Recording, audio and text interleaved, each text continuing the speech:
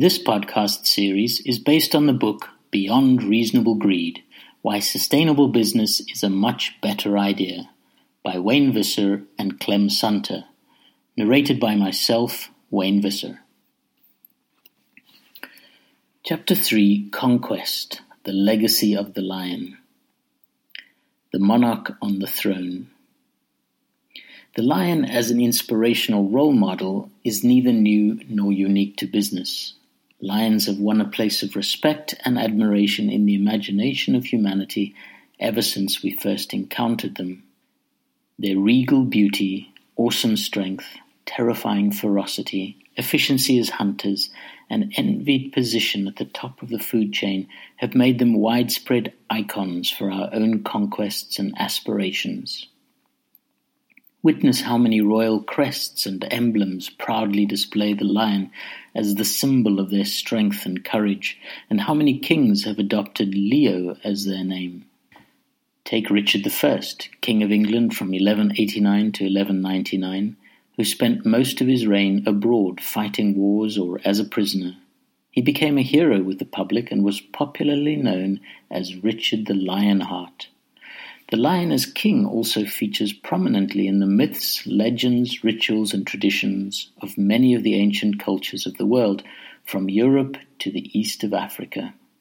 In South Africa, the different words for lion, Ingonyama, Ibubesi, or Shumba, tell us that it is the master of all flesh, one who makes the final decision, and the royal beast. Beyond its connotations of leadership and power, the lion is also an archetype for the popular survival of the fittest maxim, the idea that nature is a competitive eat-or-be-eaten world, ruled by the law of tooth and claw. Each creature has its place in the great food chain and will sooner or later be consumed by a predator higher up the chain, except for the supreme predators like the lion. Over the past few hundred years, this jungle metaphor probably seemed quite appropriate to acquisitive rulers of the colonial empires. No less so for the people whose lives were dominated by the supreme rule of monarchs or dictators, and who were resigned to fighting wars and the daily struggle for basic survival. More recently, the metaphor was found to apply with equal comfort in the increasingly competitive markets of the business world. As military jargon crept into the boardroom, strategy, tactics, targets, and so on, so did the persona of the predator. After all, business seems to mirror the hunting instinct in so many ways. Competitors are chasing the same food, be they customers, new products, good talent, information, new markets, or investors' capital. And in a cutthroat environment of starvation or bankruptcy and consumption, takeover of somebody else's market. In this deadly game, it is seen as not only acceptable but essential to be selfish, ruthless, and focused only on the prey. After all, those that are not hunting are soon likely to end up as someone else's lunch. This view of the world is widely accepted in business, whether consciously or subconsciously. Its essence is found in a slight adaptation of a biblical quote, "Blessed are the meek, for they shall inherit the earth, but not the mineral rights." A recent article in The Spectator by Frank Johnson had the title, "Napoleon and Hitler would have been hopeless at business, so why is business obsessed with war?" It seems from the article that loads of executives had read Sun Tzu's Art of War from 500 BC. Equally, everywhere you go in the office, you will run across corporate aspirations to display lion-like characteristics. The company pep talks and motivational seminars all have the telltale language. Be agile, lean and mean, learn to hunt in packs, take down the opposition, get wind of what the competitors are doing, select your target market, keep your customers in sight, chase down business opportunities, go for the kill in the sales pitch. Jack Welch of General Electric is probably the most popular and revered CEO of all time. He sounds just like a 5-star US general when he tells his life story from the gut. One excerpt from his autobiography goes, and I quote, In those days, I was throwing hand grenades, trying to blow up traditions and rituals that I felt held us back." End quote. His most famous dictum was that each of his divisions should be number 1 or number 2 in its respective market. Otherwise, it should be fixed, sold, or closed. Period. Such abrupt advice may have been fairly appropriate when the role of business was unambiguous, to make profits for the company's managers, owners, and other shareholders. The consensus philosophy was to feed the pride and let everyone else fend for themselves. But the role of business is changing, and the hunting lifestyle is proving to have a number of weaknesses in the new landscape of sustainability. The modern capitalist company, while it continues to portray itself as a lion king, has a number of blind spots with reference to sustainability. These fatal flaws, or false assumptions, that are beginning to challenge the supremacy of this kind of regal thinking are briefly discussed as follows. Before moving on, however, we must stress one thing. Our comments are in no way pertaining to that splendid institution called the Lions Club, which, like Rotary and others, does magnificent social work. Indeed, these lions are just exemplary elephants, using an alias to conceal their good deeds. Master and servant. Some say eat or be eaten, some say live and let live, but all are agreed as we join the stampede, you should never take more than you need in the circle of life. These lyrics by Tim Rice from the soundtrack of Disney's animated film The Lion King hit the nail on the head. Indeed, if a lion knows its place in the greater scheme of things, all is well. But when the lion's arrogance deludes him into thinking that he is better than other animals, his needs are more important, and he can rule over his subjects like a dictator wielding pure brute force and fear, the circle of life is broken. This latter scenario is, sadly, a fitting metaphor for modern business. As the nations and populations of the world have become increasingly tied into the capitalist economy, they have also become more dependent on its main agents, business. Business in turn has grown in size and power until today it is the most influential organization in our global society. This might have been all well and good if business acted like Mufasa, the wise lion ruler in The Lion King. Unfortunately, however, many companies are more like his ambitious brother Scar, whose dangerous combination of power and lack of accountability turned his once lush kingdom into a desolate wasteland, echoing the haunting cackle of hyenas. People in business may think this analogy is rather unfair and dramatic, and to some extent they may be right. The highly irresponsible Scar-like companies are perhaps few and far between. But if we examine the underlying pattern of thinking in business, there is a more subtle and insidious tendency at work. Companies constantly shrug off their social and environmental impacts because their economic contribution and financial profit are seen as more important. In fact, the latter are seen as an end in itself.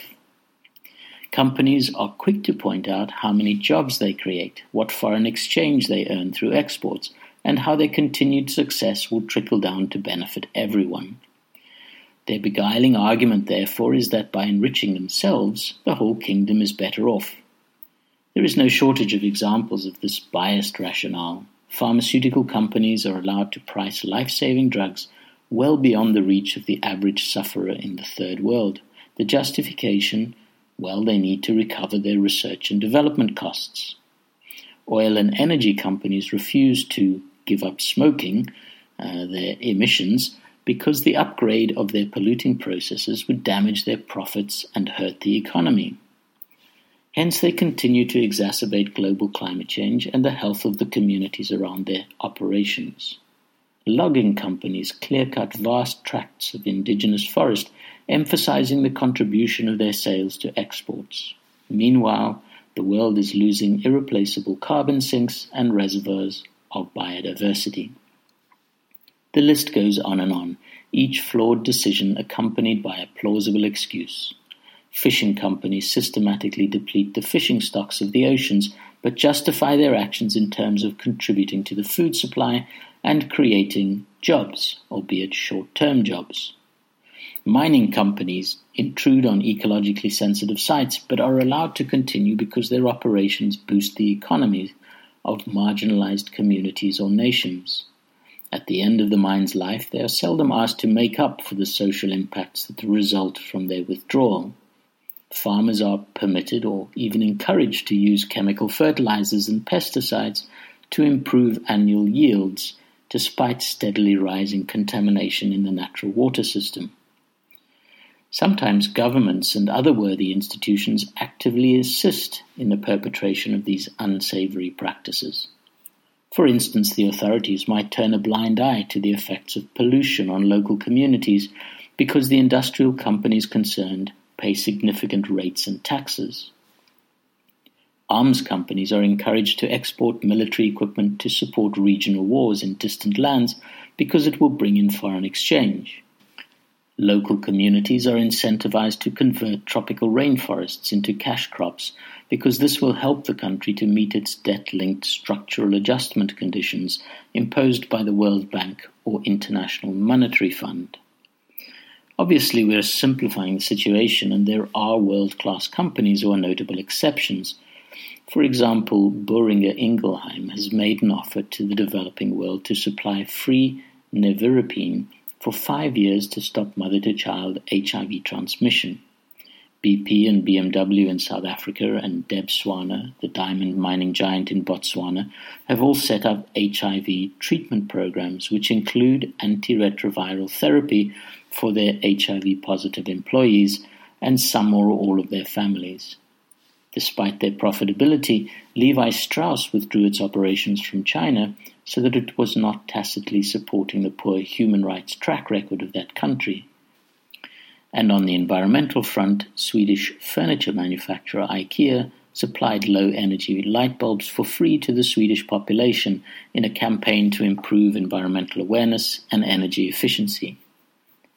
These are examples of companies taking decisions that did not make short-term economic sense, but were in the interests of sustainability and long-term financial profitability. For the majority of companies, however, the belief pattern is clear. Business has become used to viewing its economic contribution, be that profits, foreign exchange, earnings, or jobs, as a justifiable end in its own right, irrespective of what social or environmental side effects it might cause in pursuit of this definition of success. The tragedy is that our current political and economic system perpetrates this back-to-front power relationship and makes it virtually impossible for governments, civil society, or business itself to reverse the roles. This is akin to the lion believing that other species and the environment exist purely for its own gratification, which is neither true nor sustainable. An insatiable appetite. This fatal flaw deals with businesses' unsustainable exploitation of the environment. All companies rely on natural resources and nature's processes to some extent, whether as a source of raw materials, a factor of production, or a sink for its wastes. However, business has been extracting resources and impacting the environment at a rate and a scale that could only be sustainable if the planet was infinite and contained ecosystems that were able to regenerate themselves rapidly, irrespective of the damage they incurred, which of course is not the case. A few statistics illustrate the point. The fossil record indicates that Earth has experienced 5 mass extinctions of species in the last 500 million years. In each case, at least half of the species in existence at the time were wiped out. Furthermore, after each extinction, it took between 10 million and 100 million years to recover former levels of biological diversity. Sometime in the past 1,000 years, and probably just in the last 100 years, the biodiversity of species on Earth once again began to decline, this time caused by human degradation and destruction of natural habitats. We are precipitating what could rapidly become the 6th mass extinction. According to the landmark scientific book, A Walk Through Time, From Stardust to Us, The Evolution of Life on Earth, We are losing an estimated 3 or more species an hour, a rate 100 to 1,000 times greater than the average over the preceding hundreds of millennia, and the trend is still accelerating. We've lost over 10% of the species that were living a few hundred years ago. Conservation biologists are predicting that half of the biodiversity of life will be lost in the next century if the present rates of habitat destruction and disturbance continue. In the last 50 years, according to the World Resources Institute, we have already lost, destroyed, or seriously depleted 2/3 of the world's agricultural land, half of the freshwater wetlands, mangroves, swamps, and rivers, 1/4 of the marine fish stocks, and 1/5 of the forests.